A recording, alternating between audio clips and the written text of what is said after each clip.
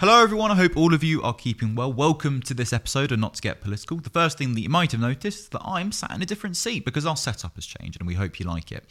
However, that has come with some complications. We've had a couple of sound issues. So in this episode, I'm going to sound a little bit muffled, but don't worry, we're going to get it sorted and I hope you enjoy the episode. Thank you. Order. With order. Hello and welcome to Not to Get Political, the podcast where we delve into the world of politics and hope to remain unscathed. Today we are going to be discussing the very serious issue of SA&R within British politics. This is a trigger warning. We are going to be discussing some very hard-hitting topics, so this episode may not be the one for you. To discuss this with me are two members from the grassroots movement, Our Voice Matters. Guys, thank you so much for joining me. Yeah, thanks for having us on. Could you start by giving me your mission statement? So I founded Our Voice Matters in August because I was so shocked at the vast amount of sexual harassment within political parties, not only in elected officials, but also just in members. So our mission statement is to try and lobby parties to pressure them to take action on sexual harassment. Now, obviously, sexual harassment has been a big topic within British politics over the last couple of years or so, especially in the wake of the Me Too movement. There was a report in The Guardian last year that found that over 56 MPs are currently facing allegations of sexual misconduct or just misconduct in general, including 3 cabinet ministers. What is this? Is this a surprise to you, or? I think part of it, sadly, isn't a surprise. And I think what's more sad is the 56 MPs. These are the ones that we actually have allegations of. To get that to that point is already hard. This is just the tip of the iceberg. And our goal it is to make sure that people feel safer in making these allegations and for victims, and also so that there's actually action taken. Because right now it's far too easy for people to get away with their conduct. So I think sadly it's not really a surprise that so many MPs are facing allegations. Why do you think I'm trying to think how to word this. So 56 MPs, that is a lot, regardless of how you spin it. Cross-party, we should add. Why do you think they believe that they can get away with this? I think that there is a real big culture of privilege and sleaze within Westminster, especially within certain parties, and also like a certain demographic of MPs. So I think just more kind of general in politics, they think that they can get away with a lot of stuff, and why there's so many scandals, especially with the COVID scandal, the lockdown parties, and I think it's all kind of embroiled into the same thing and it's all linked together. You mentioned demographic of MPs, certain demographic. What did you mean by that? We are seeing a vast amount of primarily old white middle class men who are involved in these scandals. And I guess that kind of feeds into the recent scandal currently involving Crispin Blunt at the moment. What are your thoughts on that? I mean, yeah, to be honest, it's such a regular occurrence now that these allegations against MPs are made that, unfortunately, I think to a certain extent, a lot of people aren't surprised that there's just another MP. Obviously, they're still allegations, but we do have to know that false allegations are very rare. So yeah, it's really just disheartening. But also, I think it makes us more determined for our movement to make sure that we actually get stuff done. Because with that case, they first revealed that they said a prominent Tory MP has been arrested on suspicion of and possession of drugs. And then it was obviously people start trying kind of guessing who it is, almost sensationalize it in a way. It's kind of like with all these allegations coming about comedians from the early 2000s, and it's like, oh, a new comedian's going to get exposed, and it's like these are people's lives, and there's a seriousness to it. And obviously then Blunt sort of outed himself as the person. What role do you think the media plays in sort of covering this stuff, and are they helping or are they doing more harm than good? I'll answer that one. I think the media plays a really important role, but particularly within Blunt's case, he defended Imran Khan back in, I think it was 2015, when he was convicted of sexually assaulting a 15-year-old boy. I think it was 15. So I feel like people having these suspicions, a lot of the time, then there are reasons. I guess a part of it is, in the case of Imran Khan, for example, he sexually assaulted a 15-year-old boy in 2008 and he receives an 18-month sentence. You look at Charlie Elphing, for example, who, or I believe it was 3 counts of SA against 2 women, received a 2-year prison sentence and only served half of it. Clearly, the sentencing isn't good, and we can talk about that in sort of more detail on. So, in sort of regard to that, what do you think about that? I think that there needs to be a whole reform of the justice system, especially as myself, not through politics. I've been through the justice system against men before, and the way that I was treated as a victim was traumatic, and it's actually put me off ever reporting ever again.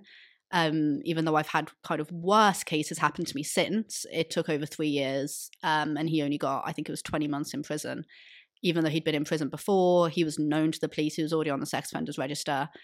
So I definitely think the whole justice system needs to be reformed, and especially with the culture of privilege within Westminster, that contributes to a lot of the cases where they're let out early, and also they're elected officials, so people think that they're kind of free of any misconduct, and because they're elected. Yeah. But I think another part of it is almost like the, especially at sort of the moment, it's almost like it's not more what they've done, it's more the party that they're associated with, and that's perhaps influences people's sort of judgment on these cases, if you will. I know a lot of people that would see allegations against a Tory MP and would say, nah, get rid of them, get them out, put them in prison. But if it's a Labour MP, they'd be like, no, let's wait till all the evidence sort of comes out. And I guess both of you being members of the Labour Party, how do you think that the Labour Party is handling allegations of SA and R?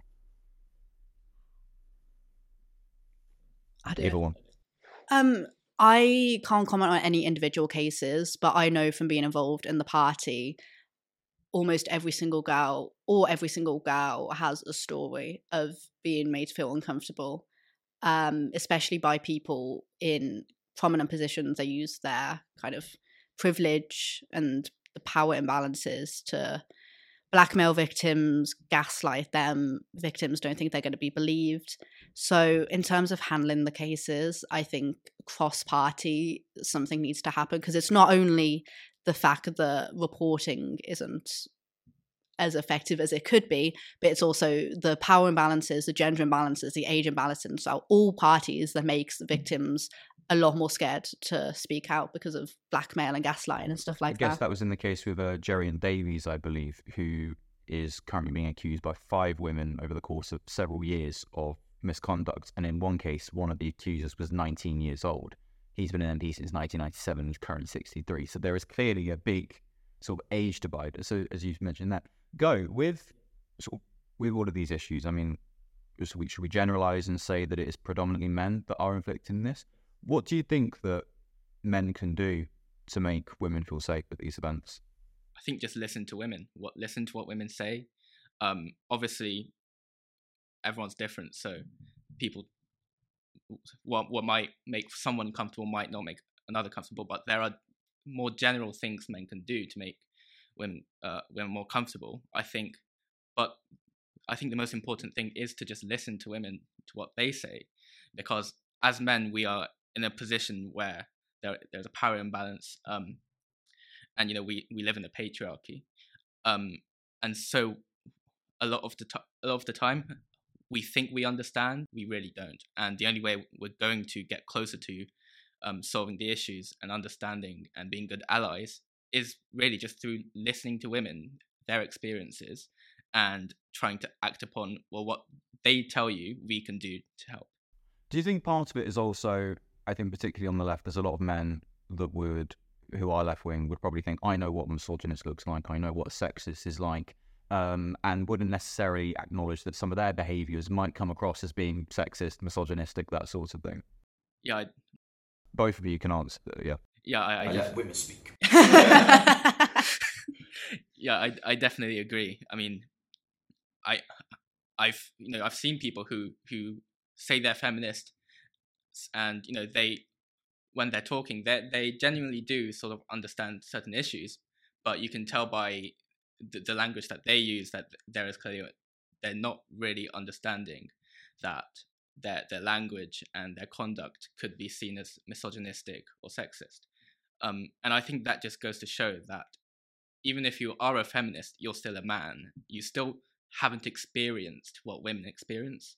So we really have to just listen to women. One of the things I've noticed that I know, there's also like a sort of a race element as well, where there are some men that would say like the most, and I'm admittedly guilty of this in the past, like they would say an incredibly sexist thing, but because they specify that they're talking about white women, it's like seen as being okay. Chloe, what's your sort of? So I'm saying this as a white woman, but obviously feminism and intersectional feminism acknowledges that as a white woman, I'm the top privilege of women, I'll say. But also as a working class woman, there's so many different kind of aspects that go into it. I think this issue is very kind of contested because what I found personally in a lot of far left circles, especially, a lot of leftist men, for example, focus on class and then they completely disregard women. And they say, because I'm working class, that's kind of the most prominent oppression. And then they just kind of ignore the fact that they're still white men. So a lot of the time when people say white before the word women, when white men say it, it really does kind of get on my nerves because it is just a way of masking the misogyny. However, we do need to acknowledge the fact that white women are still they still contribute to the patriarchy against black men, against other men of color. So there is kind of an aspect of it that it's just looking at it from different perspectives. It's a multifaceted issue. Yes. Yeah, that's what I'm trying to say. Yeah. So with sort of party conference culture, because obviously we just had conference season, and what a season it was. What's that like at these sort of events? Because it's not just listening to policy and ideas. It's also meeting people that you haven't seen. There's the social element that's so big in party conferences. So what was your experience like at Labour Party conference, if you don't mind me asking? So my experience at conference was interesting. I did not feel that safe there, and I know a lot of my friends felt the same. There was a lot of times I'd say to my friends, "Oh, this has just happened to me," and then they'd share that the exact same thing happened to them from the exact same person. So we've kind of got it's like an informal network of girls where you kind of know who to avoid and stuff like that. But I know for me personally, I was out every single night, and being drunk as well made me really vulnerable. And I mean, I have some responsibility, the fact that I did drink a lot, but some of the stuff that I experienced was really traumatic, and it really did ruin my time there. And I think even just normal conference, like at the event, I had men stalk me. Really? Yeah. I live in Liverpool as well, which doesn't help. And so I felt really unsafe, even just during the normal events. Also social media as well. So many men messaging me being like, "Oh, are you at a conference?" Yeah. And then they kind of, because you are both at a conference, they kind of see that they deserve to meet up for a drink, or that they deserve to, hang out with you because you're both going to be there in person. And you just kind of have to establish your boundaries. And a lot of men, they're quite... So at these events, do you feel like there is like a point of call that you could go and speak to someone who could deal with it? Not at all. No. It's so informal as well. So, for example, a lot of the nights out, even though they were organised, they also weren't, kind of. So they weren't officially affiliated. And everyone's drunk. There's even the people that are supposed to be watching and supervising and making sure it's all going okay. I don't think that there was any. I'm saying this as someone who's I look out for stuff like this. I can confidently say I did not see or know of anything that made me feel more safe. Because but this is the sort of the thing, and I guess this kind of shows how sort of widespread it is, and it's not confined to like one particular party. So what channels do you think political parties in the UK should be introducing to tackle issues of allegations of SA and R more effectively? So at Our Voice Matters, we are advocating for better sexual harassment reporting procedures just in general, because the wait times and the procedures are just terrifying. A lot of the time as well, a lot of abusers know what they're doing. They know how to get it so that you don't send evidence. So I don't know if you saw recently, but there was a case in the news, not to do with politics, but a police officer was found guilty. Yes, I'm familiar with the case. Yeah, I think it was over 200 girls he contacted. He used Snapchat to contact them. And he knew what he was doing, obviously. And Snapchat, if you're familiar, which you probably are, there's not any evidence. It gets deleted straight away. So abusers know what they're doing. And that makes it a lot harder for victims to be believed because, especially in politics as well, elected officials and people in positions of power, the parties need evidence for them to kind of remove them from these positions. It's not just about, let's say, like a school where you can get suspended. It's a lot more kind of like... The case you were referring to is a former South Wales police officer called Lewis Edwards, who posed as a boy on Snapchat to groom more than 200 girls. He's been jailed. At least 210 girls with 207 photos of them found on his devices. Yeah, and he used Snapchat to communicate with most of them. So yes, as I was saying, Our Voice Matters. We're aiming for better sexual harassment reporting procedures, including better transparency of the procedure, wait times, more support for victims as well, direction to external services, which a lot of people don't know about. There's a lot of external services that you can go to. For example, SARCs, which are SA referral centres, I think it stands for. You can go and get free pregnancy tests, free STI kits, free medical examinations. So a lot more support for the victims as well, because it's not always about the justice and punishment for the perpetrator. It's about ensuring that the victim is supported, and we're a very victim and survivor led organisation, and we're quite proud of that. So within Our Voice Matters, what's the sort of makeup of the movement? So we've got members from different parties. We've got Labour members, Lib Dem members. Also, do we have Greens? We have Greens, yeah. Tories, SNP, yeah. And also different regions as well. So Scottish, Welsh, and Ireland. Yeah. So I think it's really important to us that this is not a partisan effort. It's a cross-party effort because it affects everyone. It affects everyone in politics. And we think some things are just more important than your political affiliation. So yeah, we're really proud that we are very diverse in many different ways. And it's definitely widespread. I mean, we've seen with Lib Dems, for example, there's been a couple of allegations that have been made.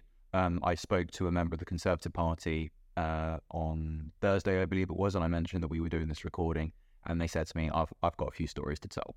So I think we can see how sort of widespread and normalized it is as well. But and also from listening to you guys talk about this, there seems to be, it is like sort of the higher ups and all the people that are established within the party doing this sort of stuff. And I guess that kind of feeds into people's perceptions of how they sort of perceive you. Have you had any opportunities that have perhaps been sort of rescinded, or you've been perceived in a different way in light of making various allegations,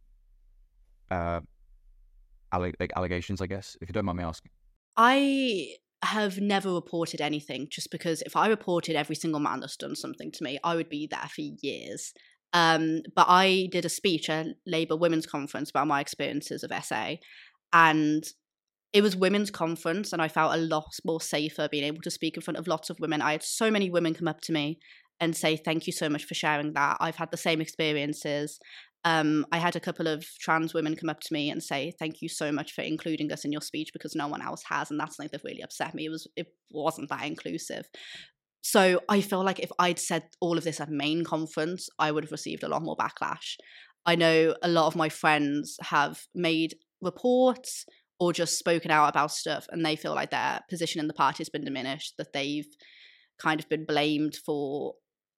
Because politics is about like elections, and it's about people having positions and stuff. And if you report someone who's in a higher position, that person gets suspended. People are going to be angry at you because maybe that person was really good in other ways. It doesn't diminish the fact that they're a sexual assaulter, though. I think if I may add something, I think the culture of sort of political goal scoring is really hurting this, because if you make an allegation against a politician or just a prominent person in politics, people immediately assume that you're trying to sort of derail them. I guess in the case of Crispin Blum, for example, because he's been quite critical of the Conservatives, his own party, and Labour's position on Palestine, for example, a lot of people seem to have, got this sort of idea in their head that he's being smeared because of his support for the Palestinian people. Yeah, definitely. And I think also I saw on Twitter when the first reports came out, obviously at the start his name wasn't mentioned. It was only mentioned that it was a Surrey MP, a Surrey Tory MP, and immediately you started seeing sort of people start a guessing game, and people saying, "Oh, I was quite disgusted by people saying I really want it to be this guy, or I hope it's this Tory." You know, I think certain things are just, as I said, bigger than party politics, and we have to, until we recognise that, I feel like victims' allegations aren't going to be taken as serious as they should be. So, what advice do you have? I think I completely agree with that. So, what people going through the process of reporting RNSA within political parties, what advice do you have to those people that are going through that process? I've already mentioned this, but there's a lot of external services available. So there's also a lot of charities. So, for example, I'm from Liverpool, and in Liverpool we have Rasa Merseyside. When I was president of the Feminist Society, we did a lot of fundraising for them. I would also say don't let power structures and threats kind of put you off reporting people. That's what we're trying to strive for. Our Voice Matters. We're trying to make people feel more supported, more safe, less gaslighting, less blackmailing for victims. So we want them to feel as safe and supported as possible. So I guess my top tip would be don't let the political nature of it put you off. I think if I can add something as well. Unfortunately, right now the process is bureaucratic and it's not transparent. That's obviously something we're trying to change. But in the meanwhile, if you do decide to make formal complaints, get the support you need, get the mental support you need, because help is out there. There are people who are willing to, people who will listen to you as a job. So get the mental support you need, because it's, from what I've seen, it's a very mentally straining process. And yeah, so. You guys are planning to launch on the 3rd of November? 1st of November? Yes. Yeah, 1st of November. You're launching on the 1st of November. What do you hope to achieve within the first year? I want a more grassroots approach to this issue, and that's why I'm so proud of the organisation for being so diverse.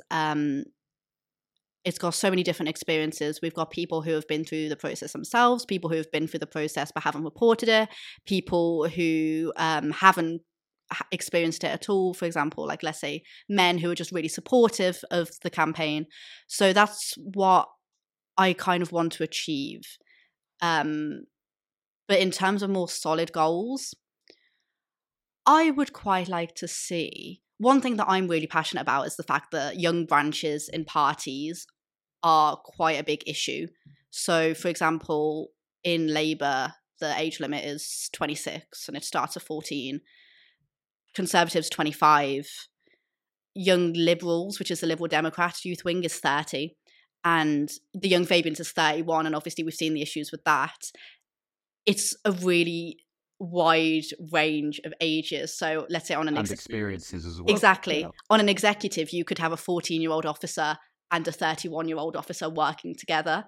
So more safeguarding in youth branches, I think we really want to achieve, especially as a very youth-led organisation. I think that's quite achievable. Even if not to change the age range, just make it more safe for young members to get involved. Or maybe sort of create sort of device. So you have, like, you know, your 14 to 18 category maybe. And yeah, that makes perfect sense. I've been a member of, like, for 3 years. I wasn't aware that was a thing. That's so... I do understand it, because obviously the age range of Labour is, or just any political party in general, is just quite high. So obviously if you're under 30, then yes, you're going to be of the younger generation. But it doesn't change the fact that you're going to be having 14-year-olds work with 30-year-olds in a space that they're supposed to be safe, because it's a young branch. But in reality, like, it's so different. It's too vast. I guess the thing is, we want more young people involved in politics. And yet if they're going through these experiences where they're being harassed by older people, it's going to deter them. It's going to put them off. And I guess for sort of the continuation of almost, I don't want to use the term party survival. Help me figure out what term I'm trying to look for.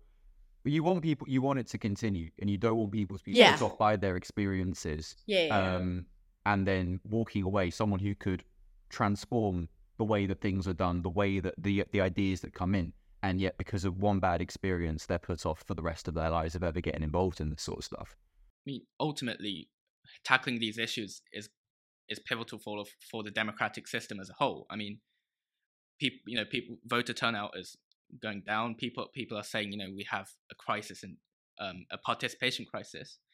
Well, when so many MPs are alleged to have committed SA or sexual violence, people are going to start distrusting our MPs and the institutions.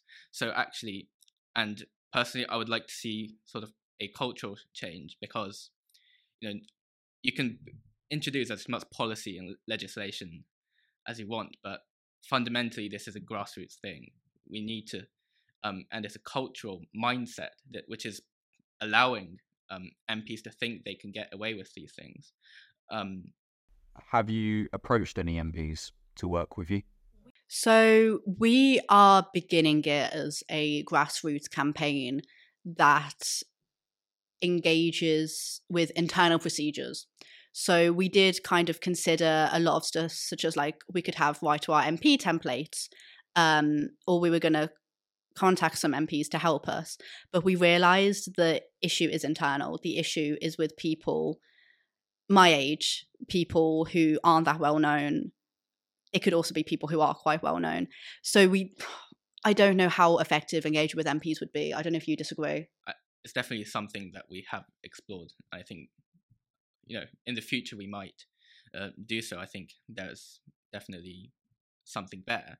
But I agree, it's mostly at this point a grassroots movement, and that we want to keep it that way. Because ultimately this is something that affects every tier, and it's everything. I mean, we talk about Westminster, obviously like things like conference, this is just regular members who are harassing people. So yeah, we want to keep it a grassroots movement, but obviously working with MPs is something we are considering. Guys, thank you so much for coming on. I've really enjoyed this conversation. That sounds weird to say I've enjoyed this conversation. It's been an interesting conversation. Yeah, it has. We'll say that. Before you guys go, it's going to sound silly. Is there anything that you would like to promote? So we are launching on the 1st of November. So by the time you're watching this, we should have hopefully launched if everything goes to plan.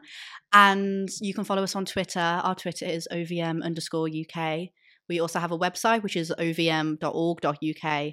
And if anyone is watching this and you're in an organisation who would like to support us, please get in contact. We would appreciate all the support. And if you are a victim watching this and you've kind of related to anything, I hope you're okay. If you want to say anything that you've done, yeah, speak. Yeah, so just please, if you're going through any sort of anything, and just please get the support you need. There is help out there. I think that's all. And to all of you listening, thank you so much for listening. We hope you've enjoyed this conversation. And please give them follows and any attention that you can. Thank you.